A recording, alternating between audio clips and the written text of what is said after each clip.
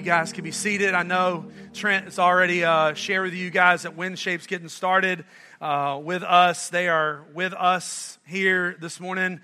I'm pretty excited myself. It kind of makes me feel a little strange because my daughter's serving WinShape, but she's in Georgia this morning, and so they're starting their camp today. She's at a stationary camp, so you guys are kind of an embodiment of my daughter, all right? So I'm super excited for you guys and get to hear what God is going to do this week. If you are taking part in our Proverbs Challenge, we are, as you know, we've been walking through Proverbs. If you're not, let me explain how this has been working.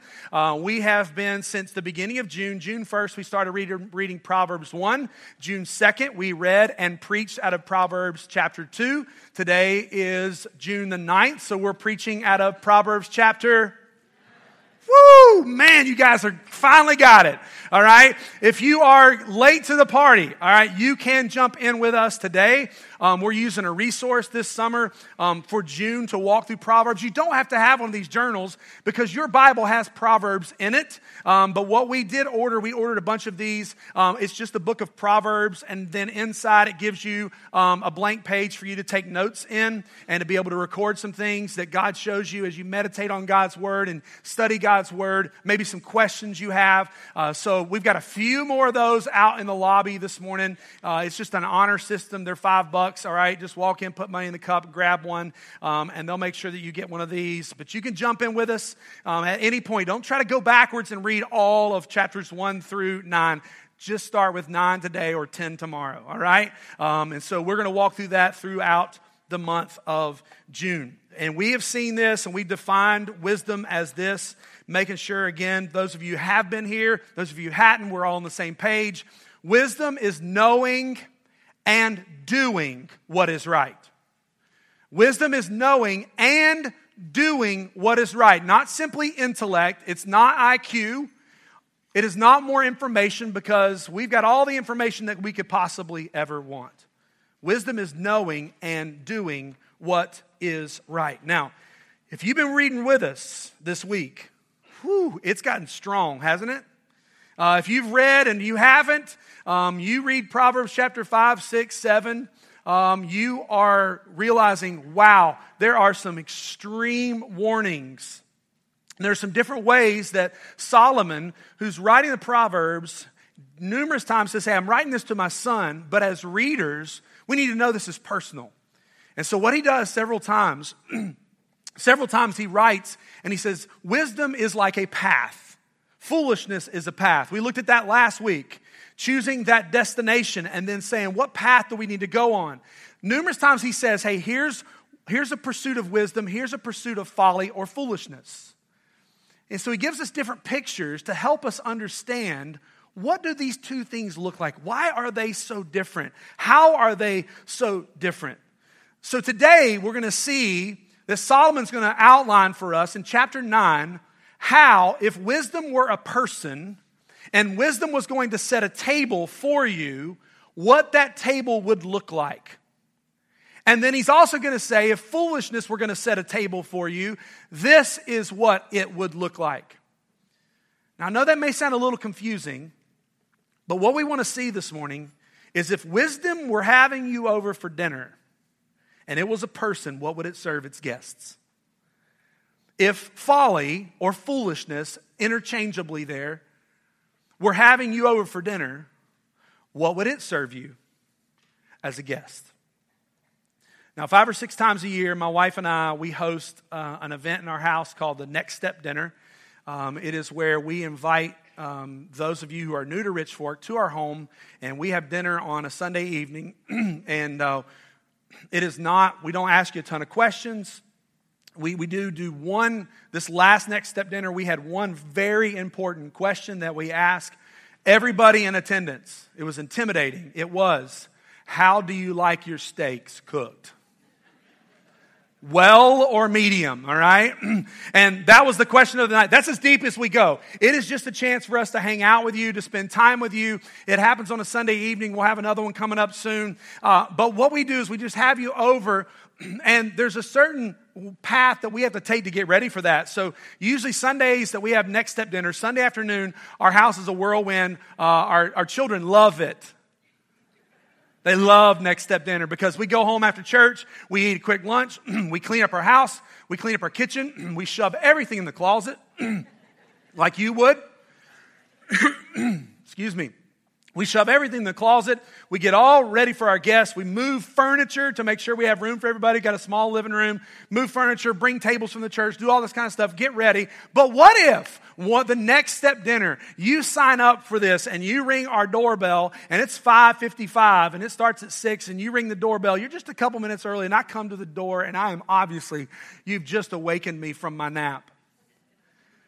I got on shorts and a t-shirt and I look at you kind of strangely, and then I recognize that we have a problem, and I say, well, just come on in, and I tell you to sit down on the couch, and I just disappear, and the dogs are on the couch with you, which is a great moment. The dogs are on the couch with you. There's newspaper everywhere. You look over the kitchen table. Lunch plates are still there. Emily and I, we walk out and we say, hey guys, we totally whiffed this one. We forgot, so we're just going to order pizza. Or there's 2-week-old leftovers in the fridge. You take your pick, and you can have whichever one that you want. And then we sit down and we serve you on dirty plates, dirty glasses, and then we eat our quick dinner, and you quickly make your way out. Imagine the chatter. Imagine the conversation on your way home. Imagine never coming to Rich Fork again, right? Now, I know what some of you are thinking, hey, if that happened, you would be like us on a Sunday afternoon, right? But the reality is you have an expectation. If you come to my house and I've invited you for dinner, you have an expectation. No, my house is not spotless. We got 2 dogs and all that goes with it, all right? 2 dogs, 4 kids, it's a little chaotic at times. But you have an expectation when you come to my home. When somebody's invited you over, you have an expectation that they're going to serve you as a guest. Now, I hope you're not looking for fine china. It won't happen, all right? But you have an expectation that says, you've been invited. Come be our guests, and we want to serve you. I want us to see the difference in how wisdom serves its guests and how foolishness serves its guests. And then I just want you to answer the question, which table do you want to sit down at? Which table do you want to spend your life seated at as a guest? Wisdom or foolishness? Proverbs chapter 9, verse 1 through 6 says, wisdom has built her house. She has hewn her 7 pillars. She has slaughtered her beasts. She has mixed her wine. She has also set her table.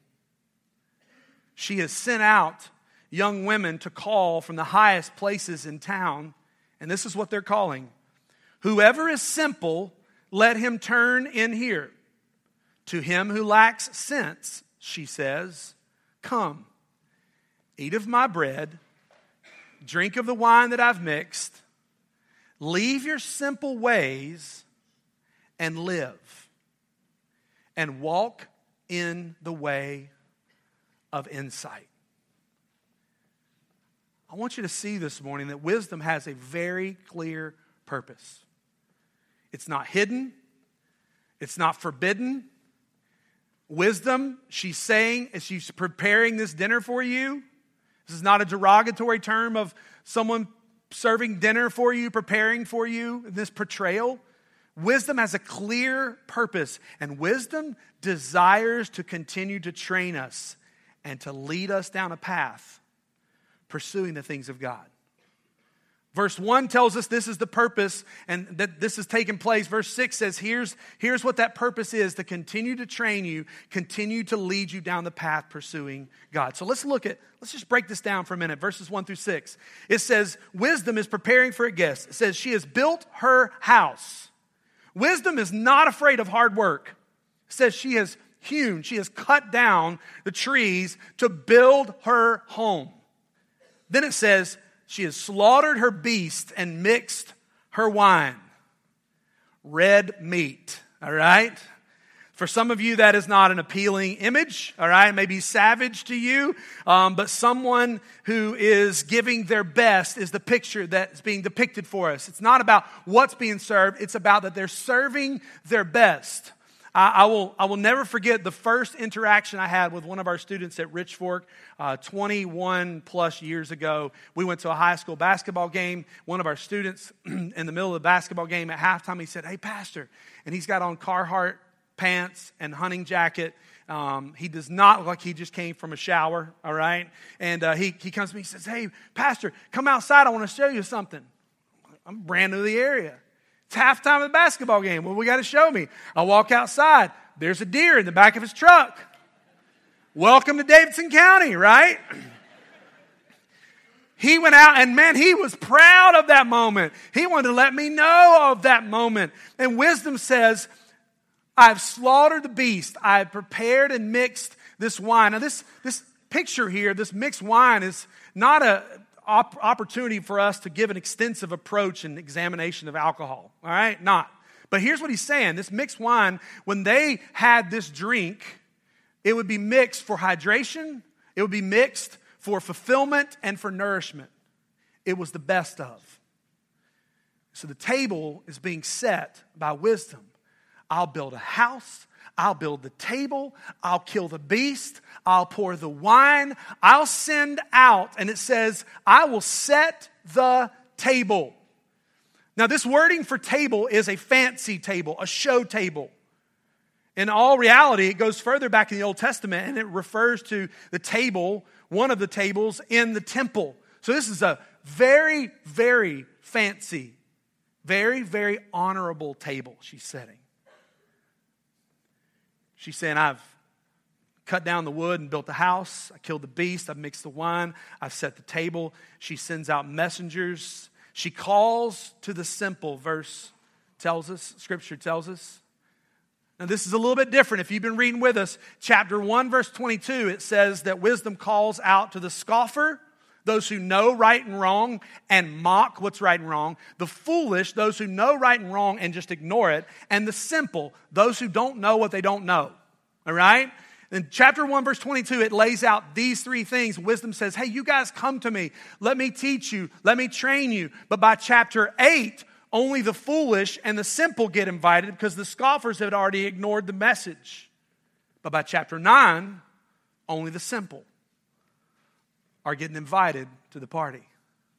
Because the scoffers, those who know what's right and wrong, reject it and mock it, they're not getting invited to the table. The foolish know right from wrong and they ignore it. They're not getting an invitation to the table.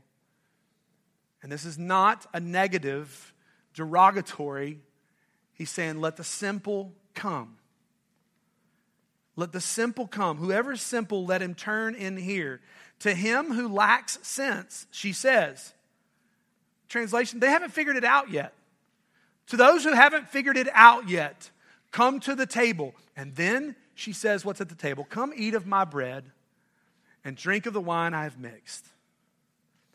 I've prepared something for my guests. And I want to teach you.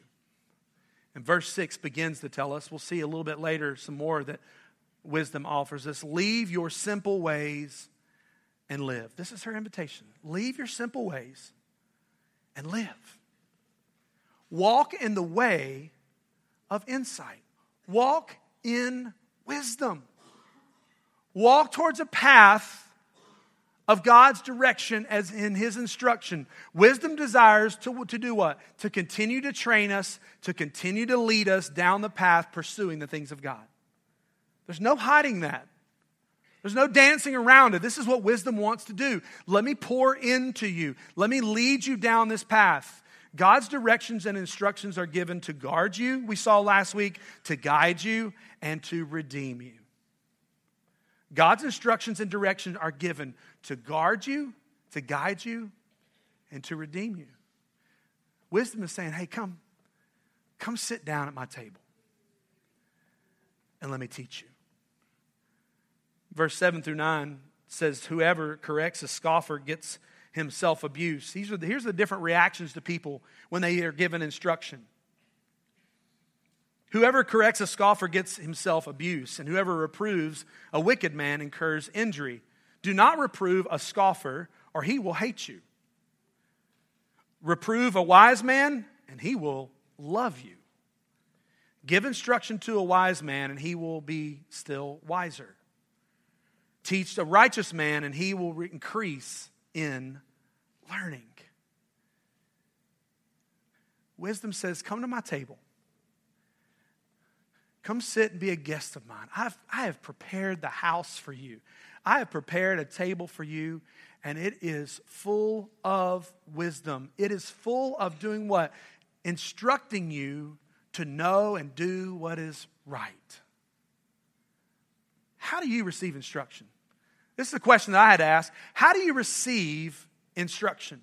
When someone comes to you and says, hey, I got a problem with something that's going on, and I see this behavior, someone that you love, someone that cares about you, how do you receive instruction? How we receive instruction really paints a picture of what path you're pursuing.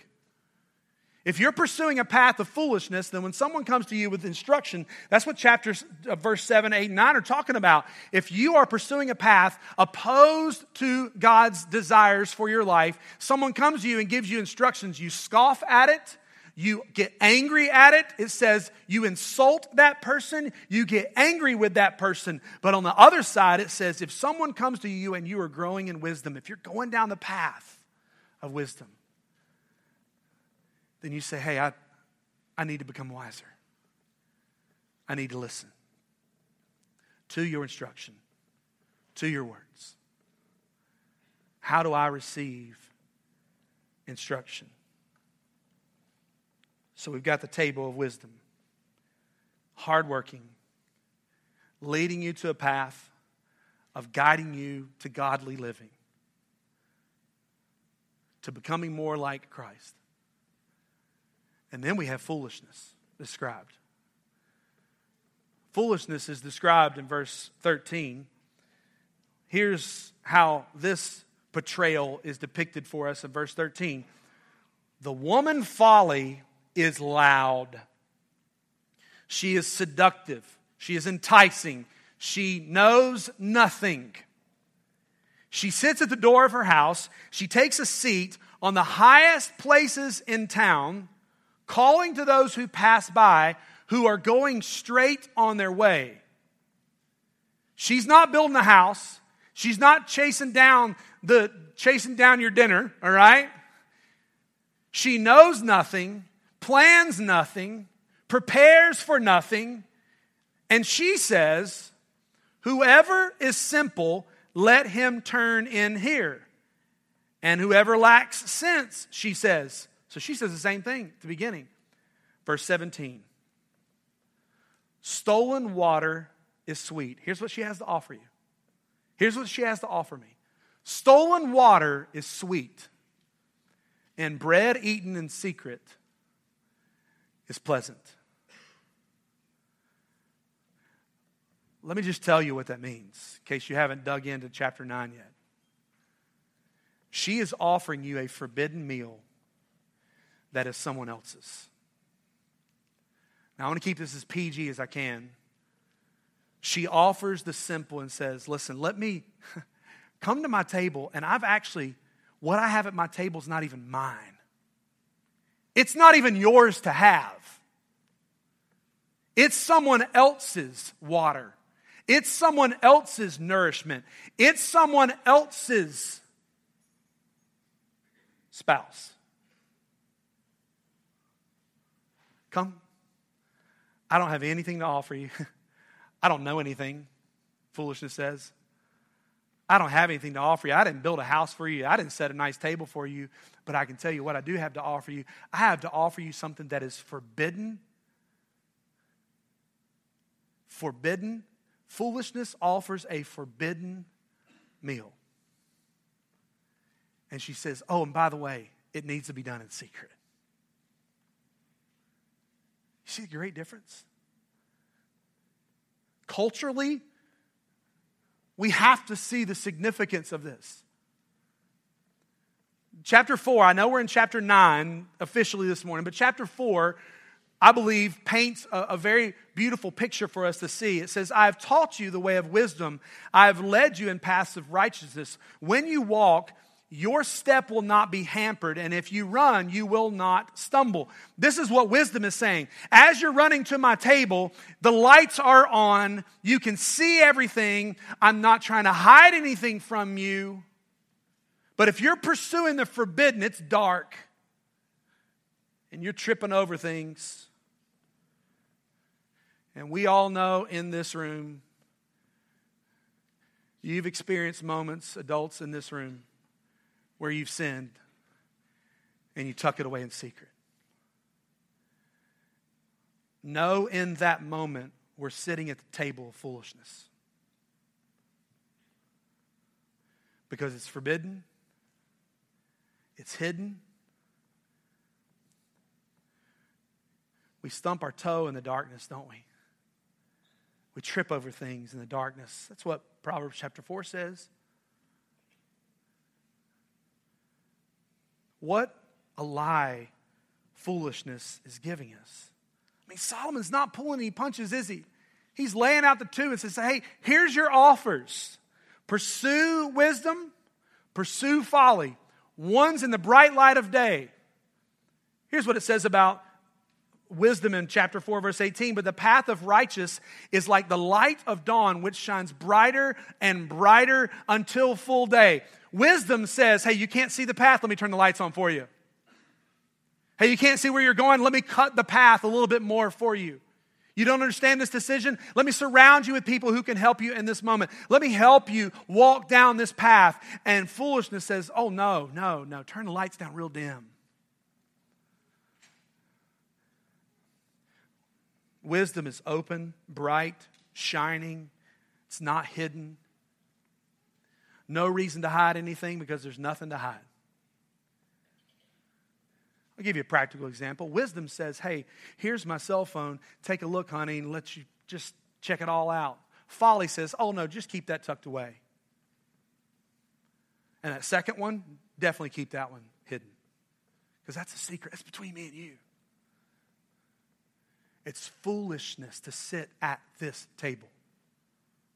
It leads to destruction. Wisdom and foolishness, make no mistake about it, they are pursuing opposite directions. Wisdom and foolishness have opposing destinations. Wisdom wants to bring light and life. Foolishness wants to bring death and destruction. Foolishness invites you to come in, sit at the table, and then you can't tell anybody about it. Foolishness created the phrase, what happens in Vegas stays in Vegas. Foolishness says, what happens at foolish table stays at the foolish table. Don't tell anybody. Shh. Because it's stolen. What I have to give you is not even mine to give. Is there a behavior in my life?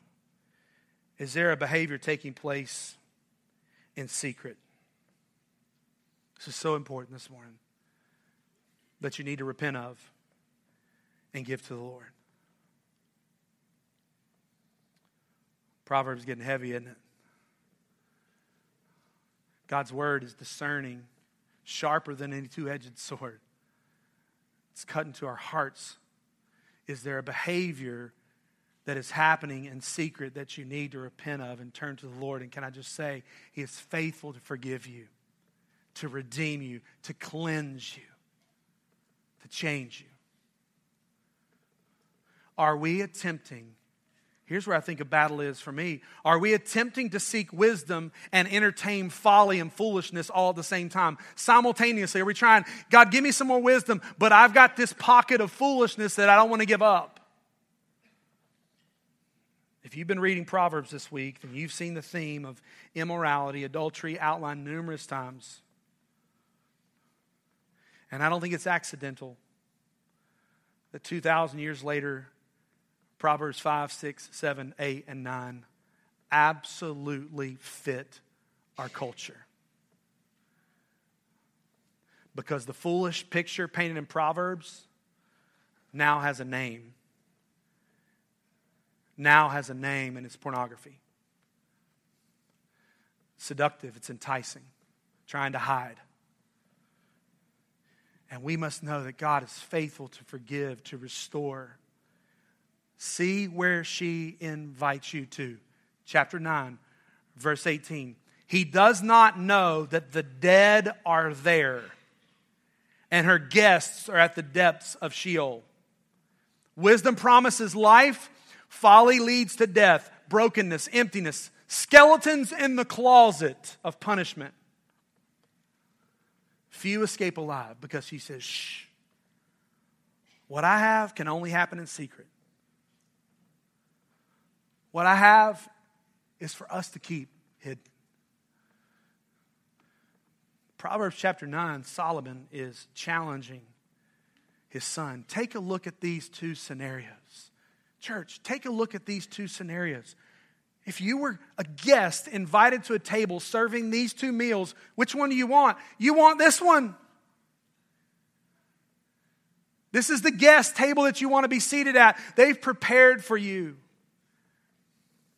I want to sit at a table where I am spiritually served gifts and skills that bring me life.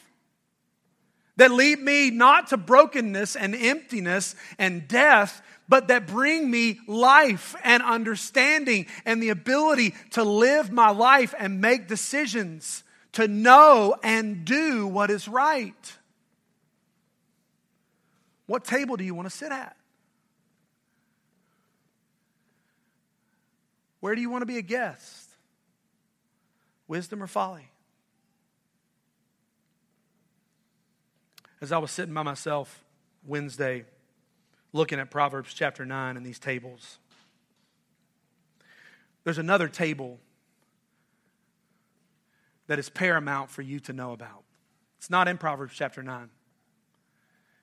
This is not listed in Proverbs chapter 9. It's in the New Testament. It is a table that's set for you, and it is set by Jesus Christ himself.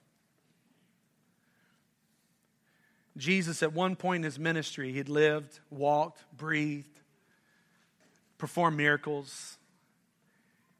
He gets to a place in his ministry where he realizes that his time of crucifixion has come, and there's a traditional meal being served called the Passover, and Jesus says, hey, I want to have this meal with my closest followers. Luke chapter 22 records this meal. It's a meal we call the Lord's Supper. We're not taking it this morning. We're not participating in it this morning.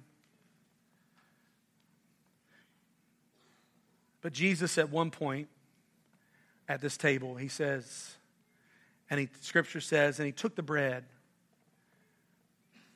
and when he had given thanks, he broke it and gave it to them, saying, this is my body, which is given for you. Do this in remembrance of me. And likewise the cup after supper, after they had eaten, saying, this cup that is poured out for you is the new covenant in my blood. This table is set by Jesus. And why do I introduce it to us this morning in the middle of this discussion of wisdom and folly? Because this table of wisdom and folly lead to paths of what? Of life or death. This meal that Jesus is introducing and celebrating, he's saying, my body is going to be broken. My blood is going to be poured out. I'm going to be a sacrifice for the payment for your sins. And this is the decision of eternal life. Life, death. And he's offering life.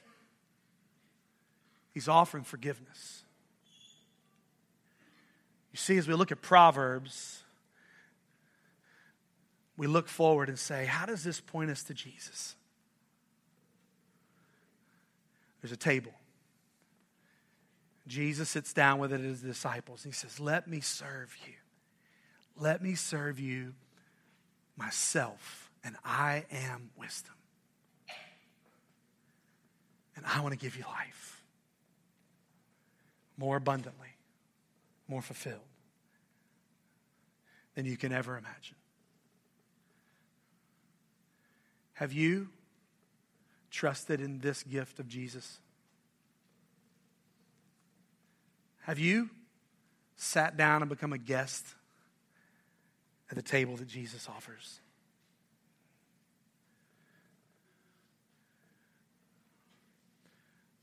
Have you trusted the gift of Jesus?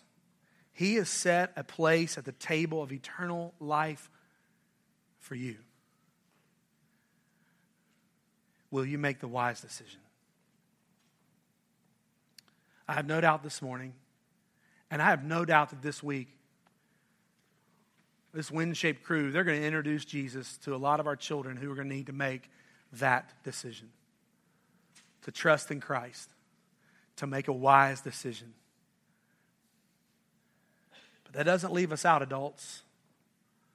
Have you trusted in the gift of Jesus? How will you receive this invitation?